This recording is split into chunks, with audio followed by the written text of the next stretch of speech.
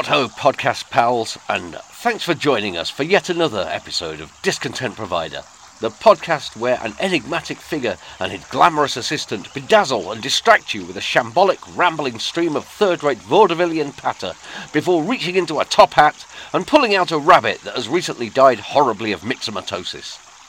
Not literally, of course, quite aside from the facts that this is an audio medium and that there's absolutely no way I'd want to mess up my trademark titfer with a decomposing bunny. It's by way of being what we in the trade call a metaphor, one that reminds all of us what sort of nastiness we can expect from a species all too often motivated by a disproportionate concern with short-term profits and benefits, which is, as you know, kind of our thing, our vibe, if you will. It might also help to render the unsavoury fare with which we present you during these intimate little get-togethers slightly more palatable. Yes, we are in a world run by and for the benefit of an ungodly shower of the most appalling and self-serving shitehawks, apparently committed to exploring every imaginable Stygian depth of inhuman beastliness to increase their power and wealth. But at least we're not all fucked up with a terrible disease that crusts our eyes, shuts down our organs and nervous system, and renders every waking moment an unendurable living hell. At least, not yet we're not. But who knows what the next couple of weeks may hold. Do you know, cats and kittens, I'm starting to wonder if this idea of doing an episode on Mondays is altogether wise. There's something about Mondays that makes it a mite difficult to adopt a jaunty and or sanguine attitude. Say what you will about Garfield, but he abso-ballylutely got that banter right, did he not? Having said that, our week begins, at least here in our not even vaguely United Kingdom, with a story from which we can, without too much difficulty or turning it upside down and squinting at it from precisely the right angle, elicit something not wholly dissimilar to a quality that bears a marked resemblance to a glimmer of positivity. I'm talking about Justice Secretary Alex Chalk's revolutionary, game-changing, far-reaching, top-down reform of criminal sentencing.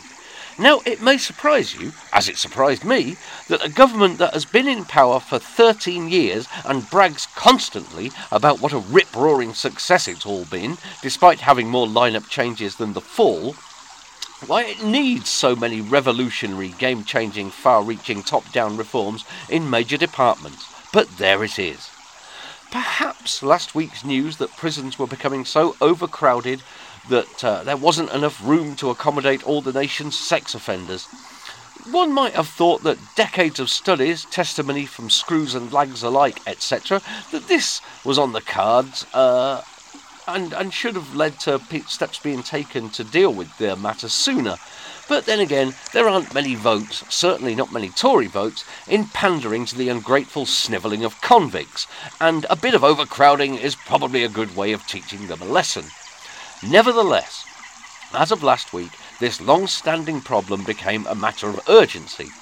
Something had to be done about all these degenerates, rapists and psychopaths, and given that Parliament only has 650 seats, and that even the most depraved nonces have some standards, making them all MPs simply wasn't a viable option.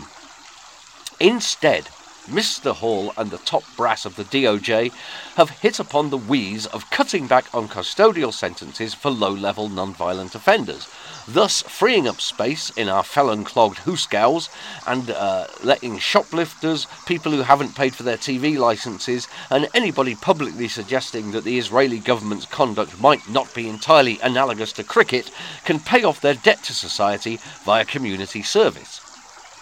Obviously, it's a whit galling to see Chalk and chums taking credit for a remedy that many had been putting forth as a practical, constructive and cost-effective method of dealing with petty crime since before old Arkham here was a puplet, but I think we can let that one slide, can we not? It's not like the poor blighters in the Cabinet Office have had much to boast about of late, after all. At least we can let it slide. Right-thinking cats and kittens, like us, I mean.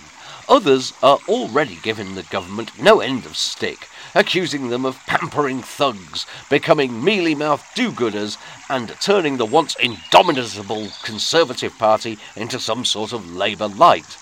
These are the sort of reactionary dingbats who described, and I'm honestly not making this up, Boris Johnson as a Marxist. The sort of vocal right-wing fringe that are targeted by the Reform Reclaim UKIP axis and regurgitate Reform's Richard Tice's term consocialists whenever an opportunity to do so arises. Oh, brilliant stuff on Mr. Tice's part, though. You've got to hand it to him, haven't you? Consocialists, you see, instead of conservative, because they're too left-wing for him. Yeah, I bet he made it all up by himself as well. Presumably, it was in order to propitiate these frothing bods that Mr. H added the little wrinkle of proposing that foreign criminals should be deported to serve their sentence in their country of origin. Well, certainly with imported malefactors making up only 12% of the prison population, according to the DOJ's website, the impact on overcrowding won't be frightfully immense. But does that really matter? Especially when you consider that to a certain sector of the public, the word deportation alone will always be electoral Viagra, and might yet reassure them that the Tories are still the party of law and order and traditional values. Traditional values means, in this case, of course, that police, prisons and other apparatus of the state's retribution are intended exclusively for other people, inner city vermin, doleys, darkies and such like, and should not, absolutely not never, have the gall to bother a chappie who might have slightly overdone it on the sherry before driving home, because, you know, it was only a couple of little glasses. They pay your wages, officer, and that kiddie on the bike really ought to have been more careful. And let them rejoice in the armour of their privilege and respectability, because, dash it all, the system really does work, do it not? We've seen that only today as a parliamentary inquiry revealed that Peter Bone, the Tory MP for Wellingborough, where I was born incidentally, conducted a campaign of bullying, abuse and sexually inappropriate behaviour towards a member of his staff.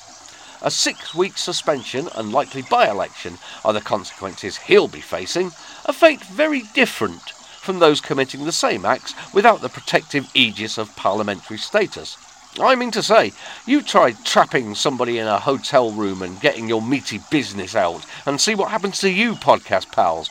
Well, no, don't try that, obviously, but I think the point I'm making is clear. And with that, and with a certain pride that I managed to retain Discontent Provider's unsullied status as a highbrow product without making any gags involving the word bone or bringing in the similarly disgraced Chris Pincher, I think we'll leave it there for today. Mind you, in retrospect, I'm not sure that by conjuring up the image of an horrifically sick rabbit, I entirely softened the blow of making you picture an elderly Tory with his dick out. But I did my best, cats and kittens. I did my best.